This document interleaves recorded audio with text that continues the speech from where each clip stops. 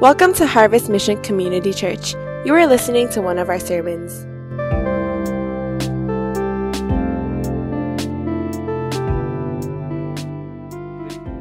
Friday to all of you as we're going to reflect and to remember the death and the suffering of Jesus Christ for our sins. I want to just particularly give a warm welcome to those of you who are new to our church.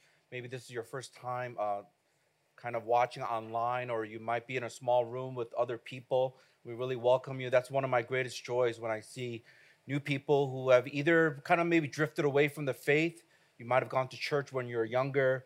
You didn't see the relevance of it when you were growing up in high school or college, but now you're coming back as you maybe start wondering in the midst of all the pandemic situation that's going on, that maybe there is something that's deeper and greater purpose in your life.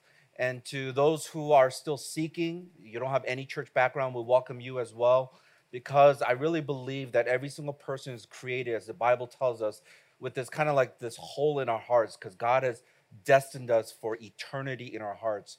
And so by you wanting to come and even hear this message and just about what Christianity is all about, I think God's going to speak to you. So praise God for that. Second thing, as Pastor Bo mentioned, I don't know how many of you are excited. We were able to, by God's grace, I mean, a lot of us, we were lacking faith, but God was good, and he provided the Hong Kong exhibition or convention and exhibition center for us. And to me, I would have never imagined it, but it was something that God provided for us. And I don't even know who you are in terms of those who gave, and many of you are faithfully giving. And all those things allow us to have spaces so we can experience God together. I'm so excited for this Sunday, because this is probably going to be, in a long while, our church all coming together to worship together like that. And I believe there's going to be a special blessing. The presence of God will be there. I've been praying throughout this whole week. I know many people have been praying. Some people have been praying like 4 or 5 weeks ahead of time, every Monday morning. But you have no business getting up that early. But anyway, there are people praying, and that's why I believe God is going to do some amazing things. So don't forget to invite your friends. Just say we're going to be at that building right there, right on the skyline. So we're going to be worshiping God together. It's going to be a wonderful time just to declare the resurrection of Jesus Christ, which is the centerpiece of our whole faith. And tonight, I want to talk also about another centerpiece of our faith, which is the cross. What Jesus Christ did for you and I on the cross as he suffered and died. And this is the reason why we have an Easter, because by him dying, he resurrected from the dead. And now we know that if we die, that we will be resurrected and spend the rest of eternity with God. So if you have your Bibles, you could turn to 2 Corinthians chapter 5, verse 21. Yes, I'm going to look at one verse, which means it's going to be a little bit shorter, but we will see. Because when we talk about the cross, I get really excited. So I'm going to try to stick to my notes, stay focused, and hopefully this will be an encouragement to you as we think about what Jesus Christ did for us. So as you're turning to that, you can also turn to our church app. The notes are there, and so you can follow along. I wanted to start off by asking a question. I'm wondering how many of you, when you think about the word substitute, what comes to your mind? The word substitute. Now, I don't know about you, but for me, sometimes I'm thinking about the substitute teacher that I had, which was awesome because you just didn't have to do much. They didn't know what they were doing, so they were just kind of talking about random things. Some of you, when I talk about substitute teacher, there's a video that some of you might remember. But anyway, if you don't know what I'm talking about, just forget that. But some of us also, when you think about the word substitute, you might be thinking about sports, when someone substitutes in for another player. So sometimes that word substitute makes us think about that. For some of us, we think about at a restaurant when we're about to order. As you know, that sometimes some restaurants, you can substitute one dish for another dish, especially if you don't like that particular dish. And as I was thinking about this word substitute, I had to kind of gravitate towards the food. And let me explain. There's going to be 2 examples that I want to give to you that I had an encounter. And I'll just start off and say it was a negative encounter with this idea of substitute. I was meeting up with someone, and we decided that we're going to go to one of the establishments here that's known for their hamburgers. And I won't tell you because I'm not going to promote any restaurant over another, but it's pretty well known. Everyone knows that it's really good. And so we were going to go there to eat. And so as we entered in, I got there first. And as I was telling them we need a seat, they said, oh, by the way, did you know that this week we're not serving any burgers? And so just try to imagine, this is like beef and you're free, liberty. You are free in Jesus. So here you are. I'm thinking to myself, I literally paused and I said, say that again? It's like, yeah, this week we decided to go green. I'm like, can you say it again? I still didn't understand what they were saying. And what they said was, we decided to go vegetarian. And I said, how are you going to do that? Well, we have these falafel burgers and these other types of burgers that were all like vegetarian. And in that moment, I got a revelation. Thank God I'm not a vegetarian. That was the revelation. I'm like, bless all the vegetarians. I know there's some of you who are vegetarians. God bless you. In fact, I'm so happy when I meet vegetarians because my philosophy is there's more meat for me. So anyway, praise God. And many of us are vegetarians. But I said, how in the world do you go to a hamburger place and now there's a substitute of falafel burgers? So that was a pretty bad experience. Another experience that I had when I think about the word substitute and food is some of you might already know that on Mondays I like to cook for my family. And I decided, okay, let me look at some of the different recipes that are online. I don't want to keep on cooking the same thing over and over again. And so there was a time when I was looking through and I said, wow, this looks good. Because it was honey ginger glazed salmon. I mean, just the name itself, it sounded really good. So I'm like, wow, that looks good. So I said, I'm going to make this. So I'm looking through all the different ingredients, all the things that I need. So I went shopping. And as I got the food, I came back. And as I was about to prepare and make the food, guess what I forgot? It's in the name, ginger. Because I realized I didn't buy ginger in the midst of trying to get everything. So I'm like, okay, my first thought was, what am I going to do? So I said to myself, well, let's look it up. Google this out and see if there's a substitute for ginger. So I was saying substitute for ginger. And then I got this picture. And so if you look at this picture, there are names in there I have no clue about. So there's cinnamon, cardamom, mace, there's pumpkin apple spice, allspice, nutmeg. And this made it even worse than me not having ginger. I'm like, I don't have any of that stuff. And so in that moment, I decided to switch and not make honey, ginger, glazed salmon, but I just made honey, soy sauce, that's a go-to, glazed salmon. And I'm sharing this story, I mean, it's kind of interesting. I'm sharing this story because when we think about this whole idea of substitute, you have to kind of see it from a certain angle, and I'm going to try to make that point as we look at the life of Jesus. The American Heritage Dictionary defines substitute as this: one that takes the place of another, or to put or use a person or a thing in place of another. And that's why oftentimes when we think about a substitute, we think about something that's kind of not the real thing. You're supposed to use this, you're supposed to have this, but then you don't. So then you use something else that's sometimes inferior or not exactly. And when you think about it even more, you realize, yeah, that word substitute doesn't feel very good, because if you think about someone starting in sports and then they get injured or they're not playing well, they get tired, then they get substituted. But I want to kind of challenge us to think of the word substitute in a complete different way or in a different angle. And it's simply this: that you and I are trying to live this life and we're doing a horrible job. Our lives are a mess. The decisions we have made, the things that we're going through, the struggles in our lives, the mental health, the emotional health, the relational brokenness. Just think about your lives. Some of us only have a purpose or direction in life.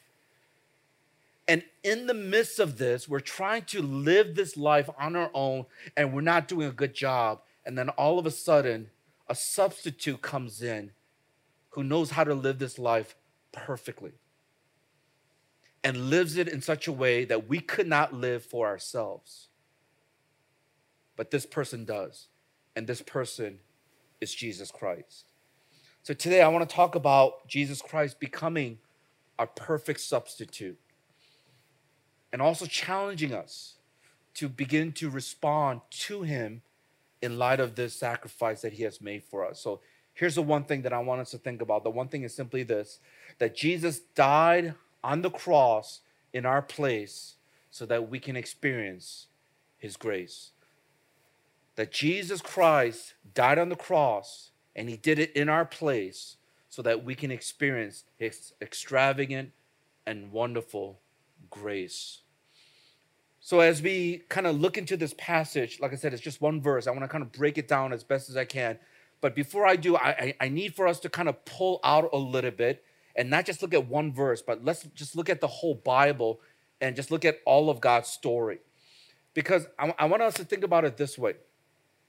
When we think about this grace that I just mentioned, we have to understand that it's simply every blessings that we have that comes from God that is completely undeserved. So every single time we're thinking about grace, it's something that we don't deserve, and it comes directly from God. That's something that he gives unto us. So therefore, forgiveness, reconciliation, it's all pointing to God's grace. When we experience love, joy, peace, hope, all those things are pointing to grace. Things that we don't deserve, but God gives it to us. That's why if you look at Ephesians chapter 1, verse 3 to 8, I'm going to read this from the NIV, the New International Version. It says this, "Praise be to the God and Father of our Lord Jesus Christ, who has blessed us in the heavenly realms with," and I want you to say this yellow section with me. It says what? "Every spiritual blessing in Christ.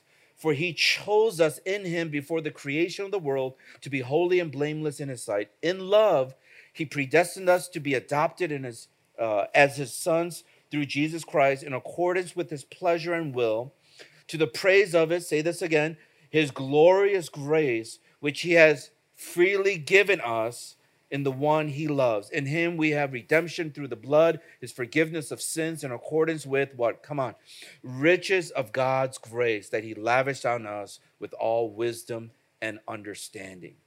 So all these things that we see the Apostle Paul telling the people of Ephesus is because of Jesus Christ. That's why we have every single spiritual gift. Everything that God gives unto us has been freely given. And it's something that displays the richness of this grace. You didn't deserve it. I didn't deserve it. None of us did. But he gives us these things because of Jesus Christ.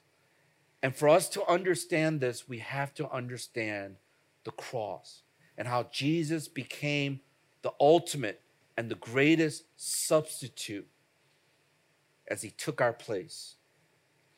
Now, before we kind of talk about this, we really have to start understanding that before you have appreciation for what he has done, you have to understand what you did. Why is this important?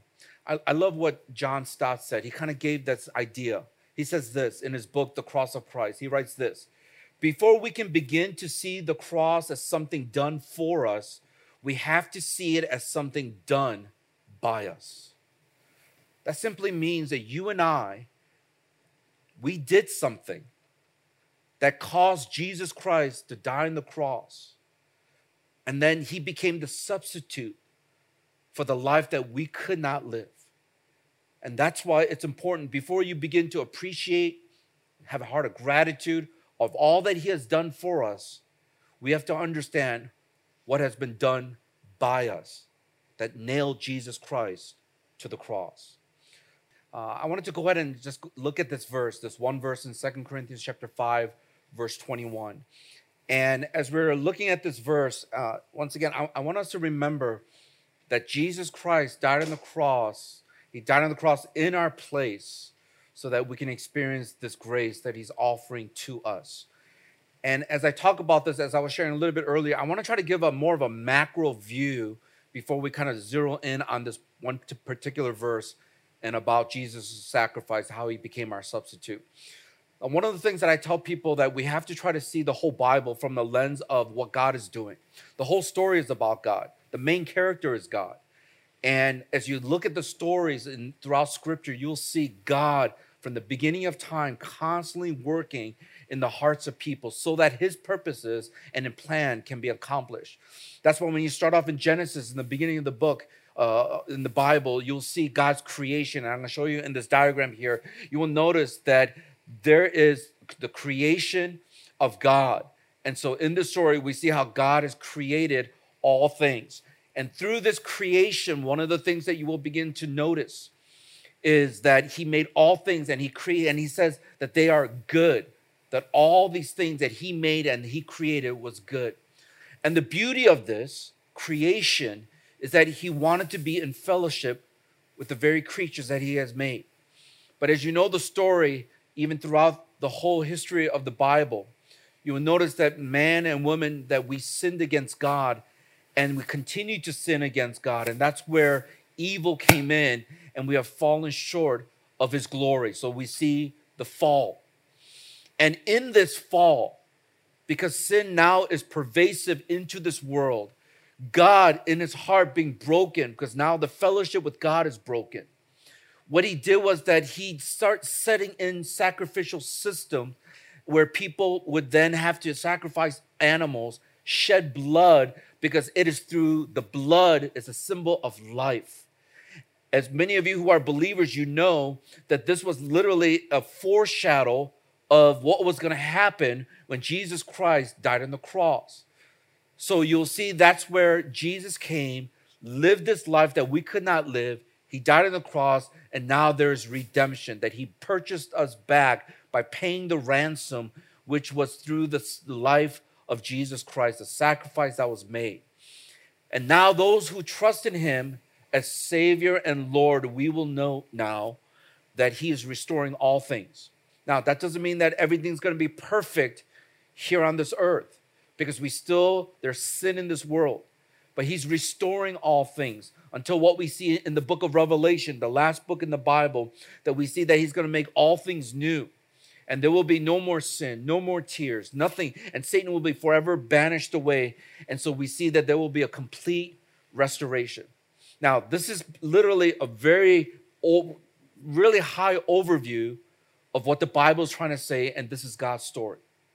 Now, right in the midst of this story, as I shared a little bit earlier, that God instituted a sacrificial system where because Jesus didn't come yet, but in order to be right in their relationship with God, that the people of Israel had to sacrifice animals, shed the blood, and then burn up the animal as an offering to God, as a sin offering to God. Now, let me explain a little bit about that as we kind of look into this. I'm going to go ahead and read this passage that for us to look at. 2 Corinthians, I'm going to read it from several different versions. It says this. 2 Corinthians chapter 5, verse 21, it says, "For our sake he made him to be sin who knew no sin, so that in him we might become the righteousness of God." Now, let me read it in several other versions so that you can have a better understanding of what that one verse is talking about. In the New Living Bible translation, it says this: "For God made Christ who never sinned." Now, it's important that you understand that you are never to sin, or Jesus never sinned, to be the offering for our sins, so that we could be made right with God through Christ. Now, in the Living Bible, it says this: "For God took the sinless Christ," so once again, Christ had no sin. He took the sinless Christ and poured into him our sins. So this idea of imputing or putting our sins upon him. Then in exchange, and that's a key word, we'll see this later, he poured God's goodness into us. So our sins were put on Jesus, and then Jesus' righteousness is put on us. And then in the Contemporary English Version, it says this: "Christ never sinned, but God treated him as a sinner so that Christ could be make us acceptable to God." So everything that Christ did was so that we can be acceptable before God, because we are sinful. So he took upon our sins. and then he gave us his righteousness. Now, as we're looking at this idea of the sacrificial system, I want to kind of look at some of the Old Testament passages, and you'll see why this is important. I'm trying to build up this case here. Why in some of the Old Testament passages, you'll see this concept or the imagery of the substitution. Now, as I defined it through the dictionary earlier, it is one person taking the place of another. That's what a substitution is. So let me give you some of these verses, and I think some of you will understand if you know the Bible. In Genesis chapter 22, it's a really interesting passage because some of you who know the scripture, it's about Abraham and his son Isaac. Now, Isaac was a son that was born in their old age, like in their hundreds, 90-some years old. And so because of that, he was a loved son. It was a miracle son. But God told Abraham to sacrifice Isaac. And now, if you were Abraham, it would make no sense whatsoever. Because here you are trying to have kids, you can't have kids, and after many years later, you have this kid that you know God gave to you, then all of a sudden God is saying, I want him back. I want you to sacrifice him. And so it was really a test of faith for Abraham. So listen to what it says. As he was going up Mount Moriah, ready to sacrifice Isaac because God demanded it, look what happened in the story in Genesis chapter 22, verse 13 through 14, or verse 12 through 13. I'm going to read it from the English, contemporary English version. It says this: "Don't hurt the boy or harm him in any way," the angel said. "Now I know that you truly obey God because you are willing to offer him your only son." Abraham looked up and saw a ram caught by its horns in the bushes. So he took the ram and sacrificed it. And will you say this phrase? It says, in place of his son. So in his obedience to God, God substituted Isaac with the ram in place of the son as a sacrifice. Now, hopefully some of your minds are running because this is all pointing and foreshadowing to Jesus Christ, his only son, begotten son.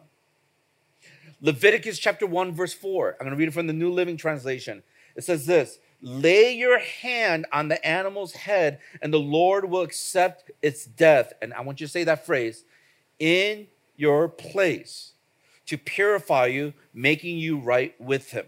Now, this is part of the sacrificial system, as I shared earlier, that instead of you dying for your sins, you're supposed to take an animal to take your place. And then you're supposed to lay your hands and then confess the sins. And then through that, you make a sacrifice of this animal. Also, Leviticus chapter 16, verse 21 through 22. I'm going to read it from the Voice translation and read the yellow section with me. It says this: "Aaron will place both his hands on the goat's head and confess aloud over it all the guilt, rebellion, and wrongdoings of the people of Israel. In this way, he will," come on, say this, "transfer the sins of the people onto the goat's head. Then another man who had been selected for the special task will drive the goat into the wilderness. When the man releases the goat into the desert, it will carry all the offenses of God's people away into the desolate wasteland." This is a phenomenal thought, that what they did was they brought this goat, they would put their hands on the goat's head, confess all the rebellion, all their sins, everything that's going on, and then another person will take this goat and then release them far away into the desert or this desolate place. That's where we get the phrase a scapegoat, because now that goat is taking upon all the sin and all the things that they're taking the blame. And now they're being released so that the sins of the people can be released. This whole idea that when you look into the Bible, it is pointing towards this great substitute that it's going to be coming in the future in the name of Jesus Christ. Now, the problem with the sacrificial system, this is what I want you to understand. The problem with the sacrificial system is that these animals only covered people's sins, but it did not take away the people's sins. So think about that for a moment. This is the reason why they constantly had to bring an animal and confess their sins. In fact, they would do it once a year in this huge celebration. It's called the Day of Atonement. All the sins that they have accumulated over the years, they will come on this day and they will bring all these animals for sacrifice, confess all their sins, and their sins will be taken away. But the problem is this, that they would have to do this every single year. It just covered their sins, but it did not take it away. This is the reason why when you think about Jesus Christ, he became the ultimate sacrifice, because remember, he was called the Lamb of God.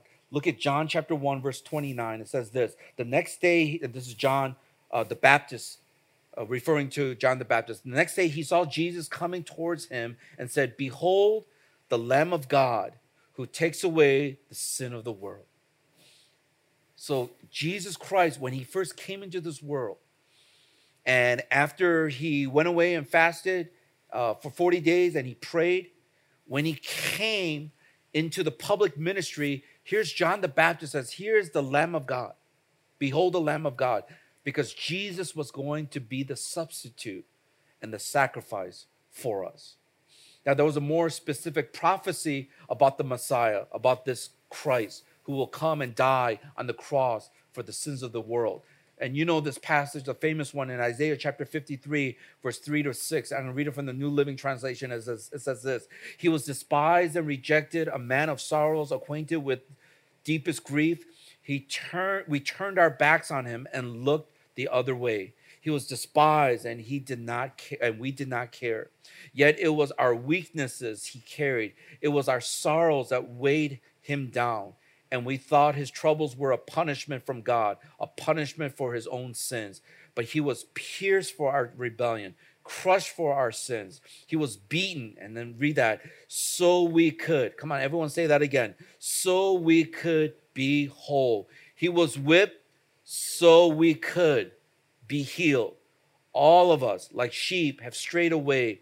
We have left God's path to follow our own. Yet the Lord laid on him the sins of us all.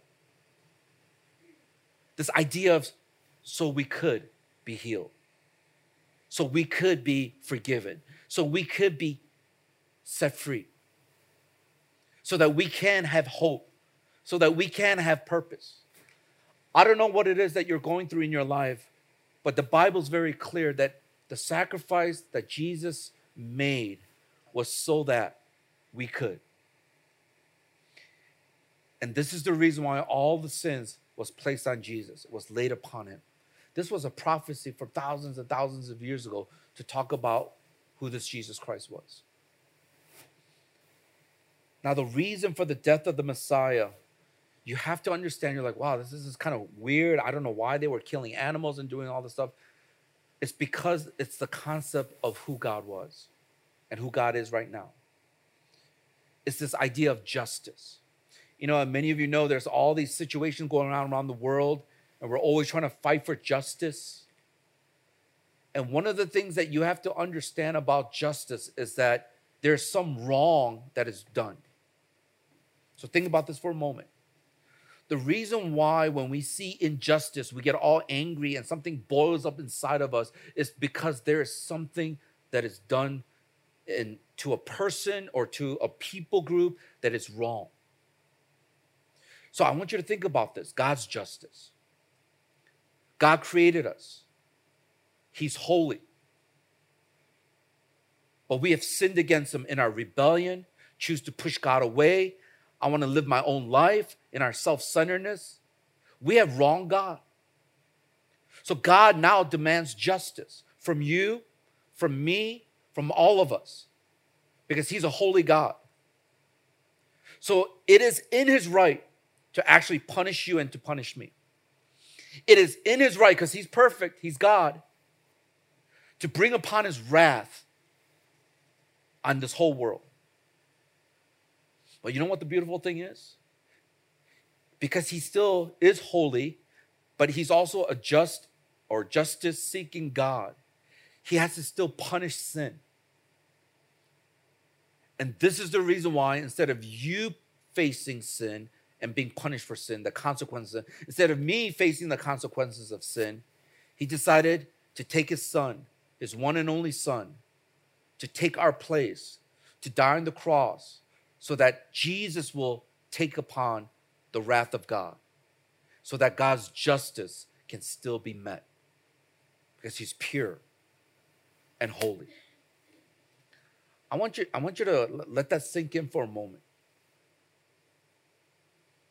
If you know that God is holy and that he will punish sins, every single one of us, we won't be able to stand. But instead of destroying us, he loves us. And instead of punishing us and making us suffer, he makes his son, whom he loves so much, to take our place. So if you think about it, our sins demand payment and compensation.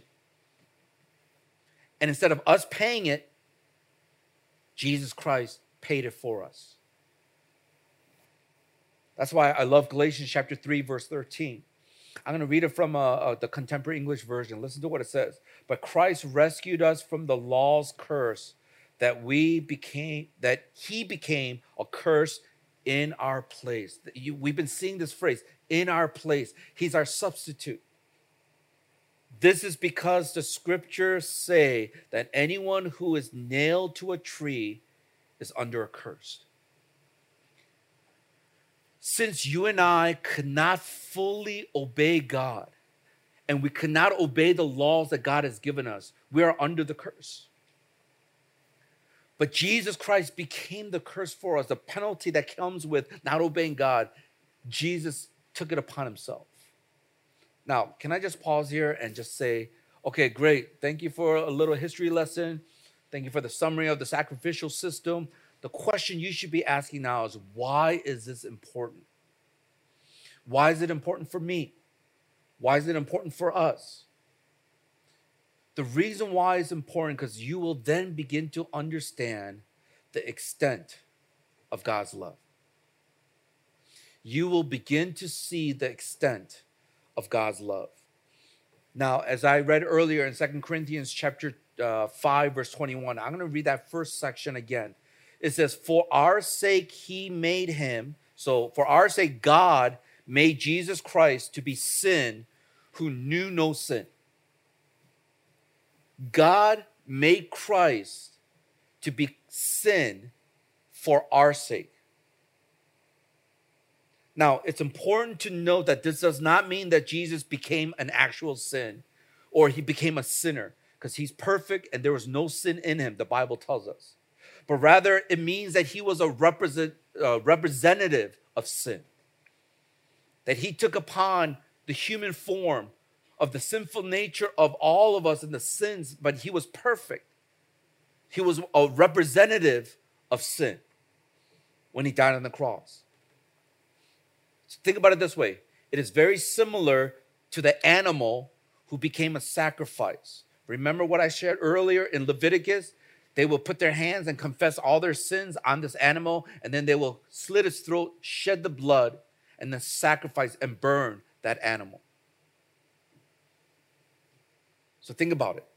The animal is not really a sin, but he was a representative of the sin of the people of Israel. In the same way, when we look at Jesus, when he died on the cross, he was a representative of sin of humankind. Jesus willingly became a sin substitute for us because he wanted to reconcile us back to the Father. And that's why by having Jesus die on the cross, this was an ultimate example of love. It showed the extent of his love, how far it will go to love you. Romans chapter 5, verse 8 in the Amplified Version says this, but God clearly shows and proves his own love for us by the fact that while we were still sinners, Christ died for us. Man, if you read the rest of that chapter, it talks about for a good person, a righteous person, somebody might dare to die.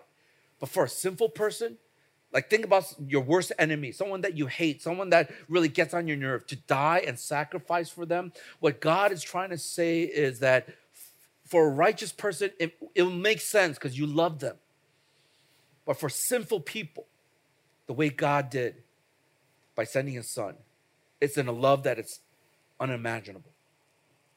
Listen to how the Voice translation translates Romans chapter 5, verse 8. It says this, but think about this. While we were wasting our lives in sin, God revealed his powerful love to us in a tangible display. The Anointed One died for us. He didn't just say it.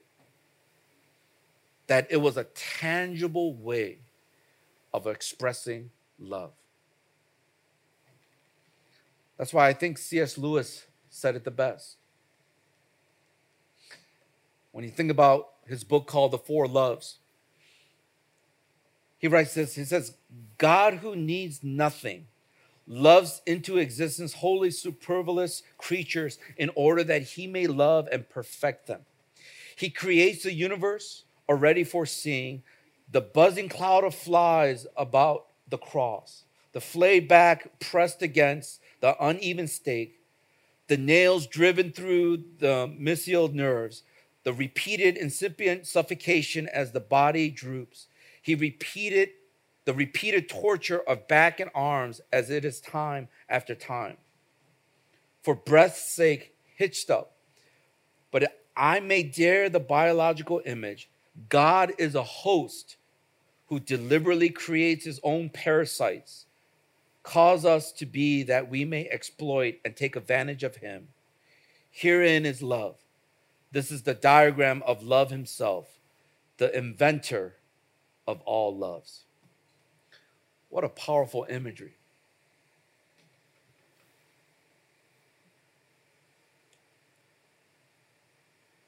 That we literally are like parasites, just sucking in all the benefits because of what Christ has done. Now, if you ever wonder, does God really love me? I always tell people, look at the cross. Some of you are trying to find love by the things of this world, and I'm telling you right now, you may find some that represents or even just in a small way reflect God's love, but it will never compare to God's love. This is the reason why so many of you are disappointed all the time. This is the reason why there's a lot of angst when you don't receive this love that you might think that you're trying to give. This is the reason why some of you get hurt. Because there is no love on this earth, even if you try to think of the most perfect situation, even in marriage or whatever it may be, in your idea of what this love is, I'm telling you right now, it will always fall short compared to God's love. That he literally sent his son as a substitute. Because that should have been us dying on the cross. But he took our place. There's an artist called, his name is Stephen Sawyer, and he just loves painting different pictures about Jesus, trying to convey who Jesus Christ is. And there was a painting that he actually painted that now is being used in many of these drug rehabilitation centers, in a lot of these homeless centers and other places where there is an overuse of drugs and different things. And he painted this picture, and it's such a powerful, powerful image. I want you to look at this. Look at this picture for a moment. I want you to look at it, stare at it, let it all sink in. That here's this drug addict, and he's shooting himself up. But the arm that he's shooting up, as you see, is Jesus' arms. To me, when I was looking at this, I'm like, this is such a powerful image of not just drug use, but whatever it is that you have fallen short, whatever areas of your life that you're addicted to, whatever you're going on in your life that you struggle through with, that you will realize that Jesus Christ died on the cross for your sins.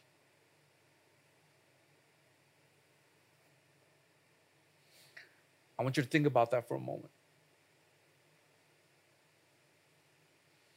Let's go back to that picture. Let's look at that again. Can you picture yourself there? I want you to think about some of the sins in your life. some of your addictions, some of the things that break the heart of God on a regular basis. That Jesus Christ took those things upon himself so that you can be set free. Not only do we see the extent of God's love, but I'm gonna talk about this idea really quickly about this exchange that comes in God's love. So the question is, by Christ's sacrifice, what is it that we gain?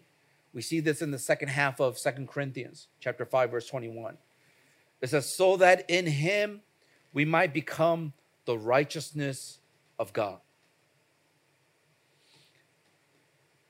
This idea that Jesus paid the price for our sins and now we are made righteous.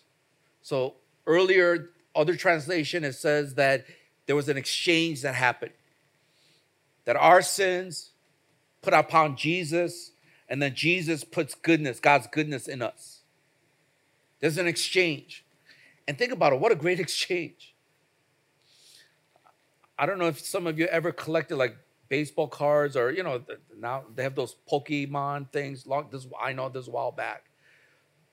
But whatever, we have these exchanging kind of things. And I remember when I was a kid, we would have these baseball cards and we would change. And so all the good ones, I don't want to exchange them at all. But the ones that are not that great or those that are not good, if that's part of their favorite team, I would try to exchange them. Now, I don't know if I was a hustler, but I was able to convince the other person the car that I have is awesome, but it wasn't that great. And the car that they had, it was good, but I convinced them it wasn't that good. And I was trying to empower them to give it to me. And let's make this change. And so if you think about this, we got the best end of the deal. Because Jesus took all our sins in exchange for all the goodness of Jesus in our lives. We got the better deal. Because Jesus became the greatest substitute. I was thinking about, well, if not baseball cards, some of you are like, okay, think about it this way. How many of you check your bank account regularly? Well, I know if we talked about stocks and stuff, some of you go, oh, it's on your phone. There's nothing wrong with it. There's nothing wrong with investments, but some of you, it is your God. You're constantly watching it. Here you are doing soap, and then all of a sudden you got to look at that app to see if it's going up. Should you trade it or not? But just think about this, where you're checking your bank account, and you're like, oh my goodness, I only have $500 left. I don't know. I'm sure you guys have more, but you're like, this is all I have. And so you're getting worried. And all of a sudden you just decided to check again. And then all of a sudden you have $1 million. And it's just blowing your mind. Like, how did I get that? You didn't do anything. You didn't put that 1 million in there. Or 990 something, $5,500. You didn't put anything in there. But now you have $1 million in your bank account. That's the same idea. This idea of God accredits you. He is putting his goodness, his righteousness into your bank account that you did not earn, you did not deserve, but it is yours. If you place your faith in Jesus Christ. That's this idea in 2 Corinthians chapter 5, verse 21. That God, for our sakes, God gave Christ, who knew no sin, to become a sin representative so that we may become the righteousness of God. That his righteousness becomes our righteousness. When Jesus died on the cross, all our sins were put onto his account. As if he's the one who actually committed those sins and that God had to punish him. This is the great exchange and the great extent of his love.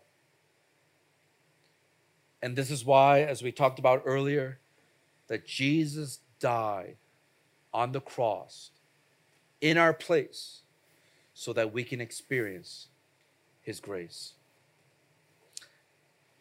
What I want us to do at this time is I'm gonna show a video, and something that I've really been encouraging people is that at least once a year, watch The Passion of the Christ. Some of you have never heard of that.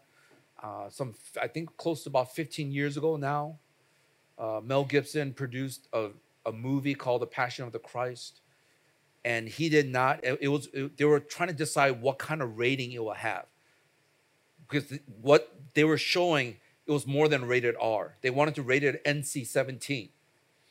That's how bad it was back then, when they were like, oh my goodness, the gruesomeness of the Passion of the Christ, the suffering of Christ. But I always tell people, try to watch it once a year. And Good Friday is one of the best times. Passion Week is one of the best times. I would even challenge you, if some of you are struggling, not just during Passion Week, but just any time throughout the year, all you have to do is watch this video just to remind yourself in a visible, tangible way what Jesus Christ did for your sins and my sins.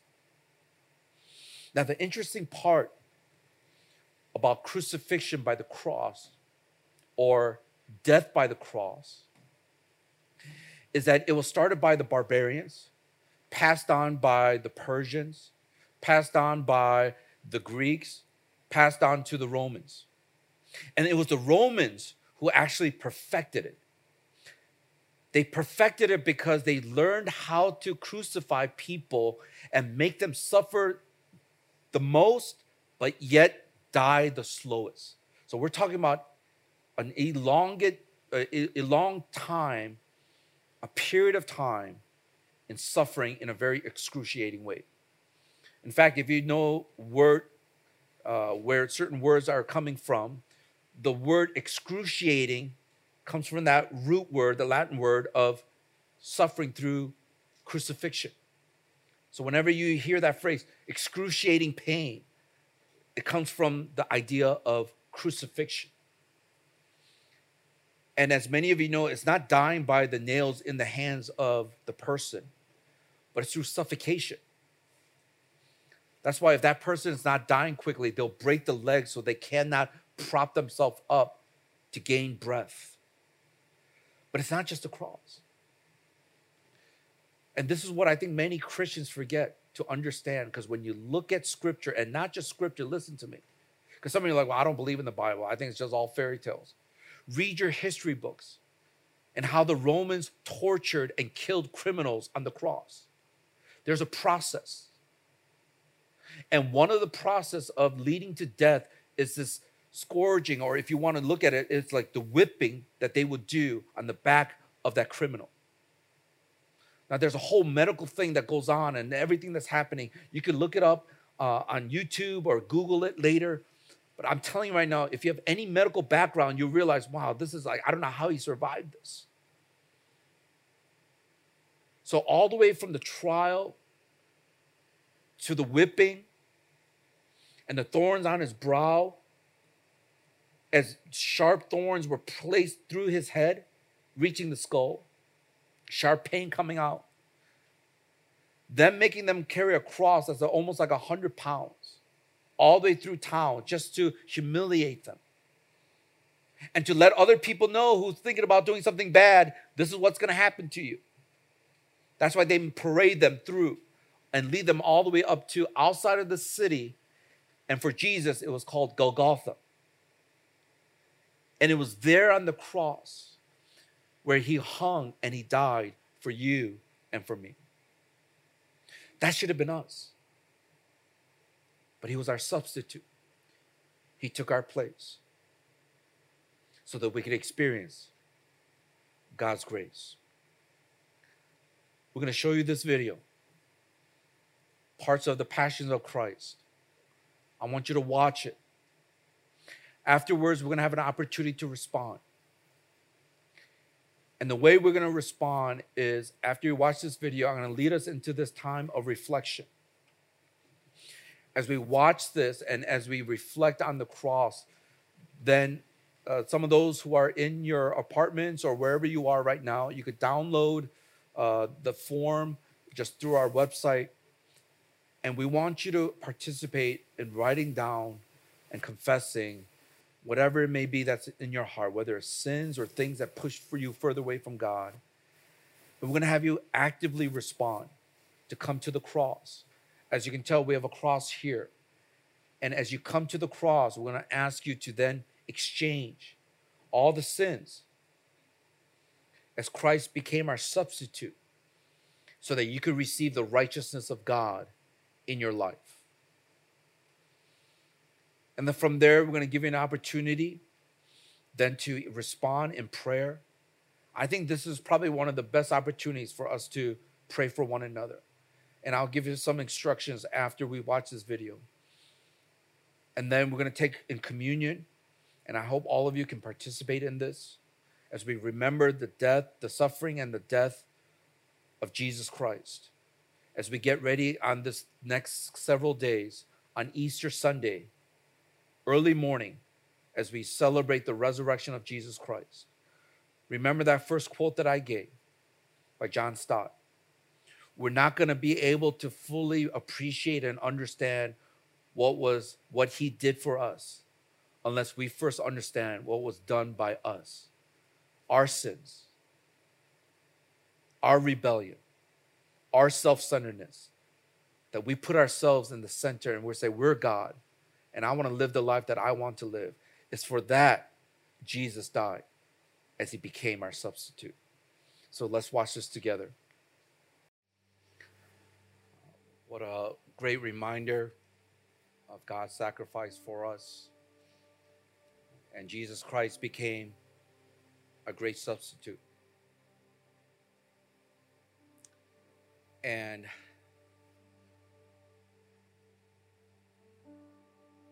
I always challenge people because sometimes Bible stories can be almost like a fantasy,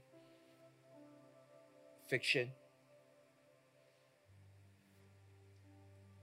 And that was one of the reasons why I didn't really trust in Christ early on in my faith.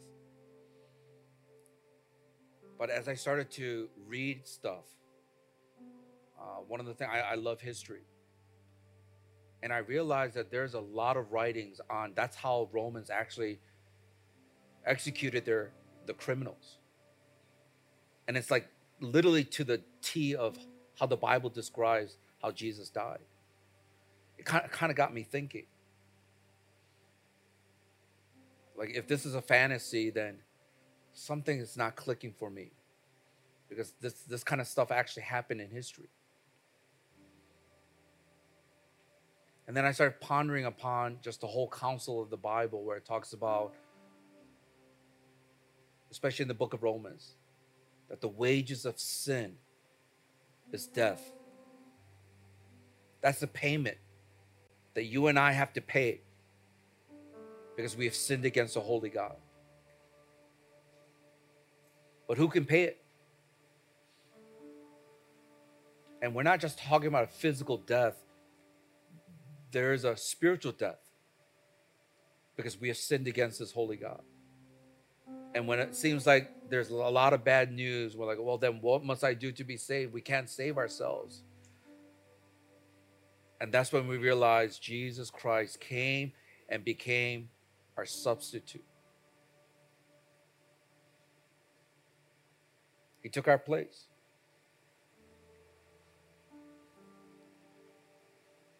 So the more you understand what was caused through our sins that put Jesus up on that cross, the more we're going to be able to understand the love that he has for us and the extent of that love as he made this incredible exchange.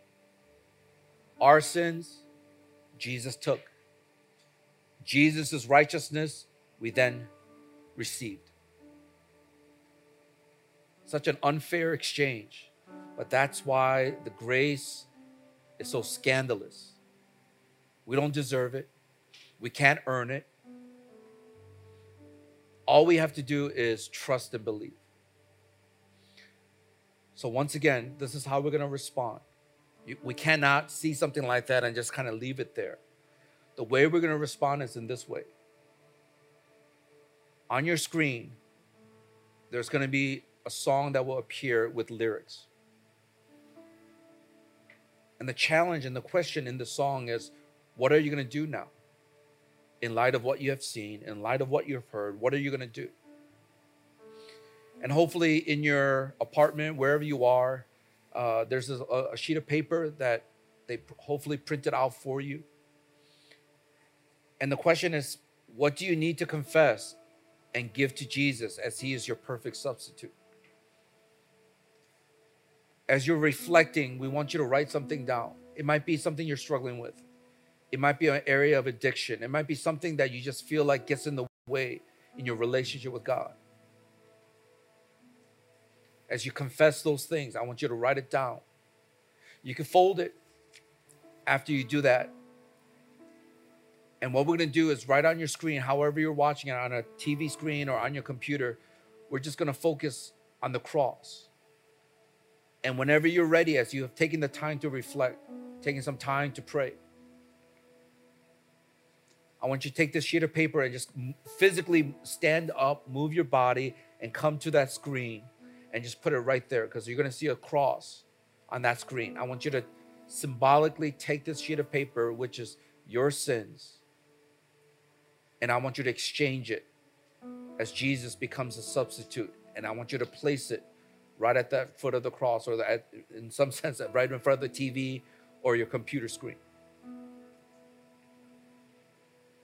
Then after you come back, I want to have this opportunity for you to pray with one another. Now, some of you might have never prayed before, and that's okay. You just have to let that person know, and they'll pray on behalf of both of you. And we're not looking for fancy prayers, and I think that's a problem with so many Christians. You try to figure out how to make this very eloquent speech. You can't be eloquent when you think about your sins and what you have done. How are you going to plead your innocence? A lot of times it's going to be raw. You're going to share things that comes from the heart. And so this is what I want you to pray for after you place it, and just to meditate it. We're going to do something in between, but I just want you to pray for one another. And what I want you to pray for is this. It's just simple things, 2 things for that person. And let that person pray for you. The first area is pray that that person will know deeper just the love of Jesus Christ. Lord, reveal yourself to them. Reveal how much you love them. The second area of prayer that I want you to lift up also for that person is I want you to pray that they will live their lives for Jesus Christ out of gratitude of all that he has done. Just those 2 simple prayers I want you to lift up for that person. And then that other person will then pray for you for those 2 areas. That you will know Jesus Christ deeper. You'll understand his love deeper. His forgiveness in a deeper way. And pray that they will live their lives out of gratitude. Not because it's a duty, not because they have to, but because they want to. Because of what Jesus Christ has done for them. So can we do that right now? So at this moment, we're going to go ahead and just look at your screen. And there's going to be a song with some lyrics. And I want you to be able to look at it. And then afterwards, I want you to write down some of those sins of your life. And whenever you're ready, just come to the front. You'll see the cross on the screen. Just come to the cross physically. Stand up, walk over to your TV screen or to the computer, and I want you to just drop it right at the foot of the cross as a visual display and a reminder that now you're exchanging your sins for Jesus' righteousness, that he became our substitute. Jesus died on the cross in our place so that we can experience his grace. May we experience that as we now get ready, even look ahead for Easter. So let's do that right now.